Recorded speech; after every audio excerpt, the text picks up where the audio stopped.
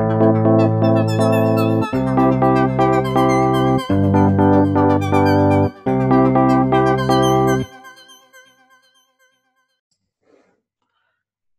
my name is Sally Baker, and this is the latest episode of On the Sofa with therapist Sally Baker, talking exclusively now about Love Island. So, Love Island last night went very tribal. For the girls, it was very clear that the delineation was between us, like the resident girls, and the newbies. Interestingly, the new girls are just as predatory as the boys, and there's been no mention of a girl code yet. They see this as completely and utterly just a game, and as far as they're concerned, all of the boys are up for grabs. Not that the boys themselves were reluctant. Tommy seems to have fallen for the new ring or grid girl, Maura, not long after saying to Molly May that he can see a future for them on the outside, that kind of holy grail statement, that holy grail kind of assumption that he could see a future for them on the outside, has now been kind of thwarted because Love Island is designed to keep mixing it up and keeping everyone on their toes and keeping everyone on their back foot. So no one knows what's going to happen yet or next. Before all the new girl drama started, Amy had a bit of a spat with Lucy over something and nothing, which caused tears all round over just a simple misunderstanding. And it seems as though, even though everything in the villa looks very relaxed and chilled, emotions are actually running quite high. They're just under the surface, and there's a lot of anxiety there. There's a lot of people who are trying to feel their way and feeling not very safe. So that was an indication of the level of attention and anxiety, I think. In the end, Amy said that she'd just do an Elsa and let it go, but not before expressing some frustration at what so far she's considered to be her perfect Curtis, saying now that his inspirational words are really designed to placate her and to calm her down, but they seem to be just winding her up more. Sometimes Curtis's ability to provide Yoda-type insights on everything gets in his way of just listening. So he wants people to be logical and to behave logically. That's his thing. So when Amy goes off on one of her kind of catastrophic flights of fantasy or latches onto a really small, inconsequential detail, he doesn't indulge her in it. He doesn't allow her just to say what she needs to say and for him to listen in silence. He wants to fix, or he wants to get her back into a higher state of thinking. Sometimes you just need to be left with your stuff and take your own time to process it. So I think that's where her frustration with him is coming from.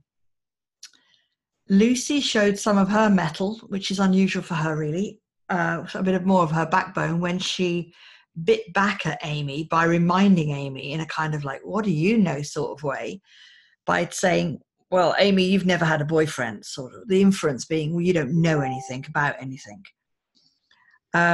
Lucy also said to Camera in the beach hut that she was there to find a boyfriend, and that was exactly what she was going to do, and she wasn't going to be tempted by any other kind of displacement activity. So now back to the new girls, Maura and Elma. Even cool as a cucumber Amber said that she was bothered at the thought of new girls coming into the villa. So bothered that she said it several times. It's true that the timing for Amber is really tough, as having let go of that hard outer shell of hers, and she's just opened herself up to Michael and really kind of admitted how much she likes him, then these new girls have been thrown into the mix, and there's no guarantee now of how this is all going to work out. Anton never ceases to surprise. Anton, when he heard about the new girls coming in, said his prayers had been answered.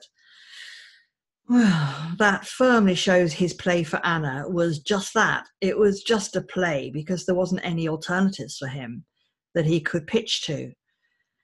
What was hilarious last night was Tommy and his monobrow in advance of that date with the new girls, and him asking Molly May to pluck his monobrow and tidying him up, and Molly May refusing. Like, why would she? Why would she make him look even more attractive for strange new women that are coming in? So Molly May's prophecy that the new girls could be her, that's what she said to Tommy. Look, these new girls could be me, and then more, and then kind of more than me. Seems to have come true. When she said it to Tommy, he thought the idea was ridiculous and saying, "You're having a laugh. You're having a laugh. Like, who could be more amazing than you already are, Molly May?" And it didn't take long for him to say his head is being turned, and for him to be really taken by Maura. So the new girls coming into the villa has shaken up the resident girls.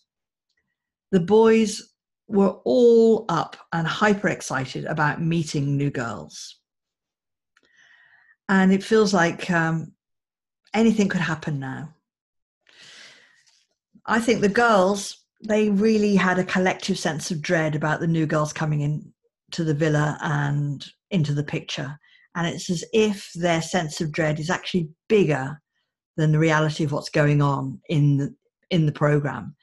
I think it's triggering into a whole heap of memories, collective memories of all of them of when they've been let down by men in the past. So there does seem to be a collective sense of dread coming from them. The next show will have the new girls, choosing who they want to couple up with. And even though the girls are the ones choosing, the power seems to have shifted very much into the boys' camp now. And for us women, it can make some uncomfortable viewing. There's going to be disappointment, harsh words, anger, and a lot of hurt over this, whoever Maura and Elma do actually choose. So watch out for the next episode here. See what happens next in the always changing, always interesting Love Island. See you next time, and thanks for listening. Goodbye.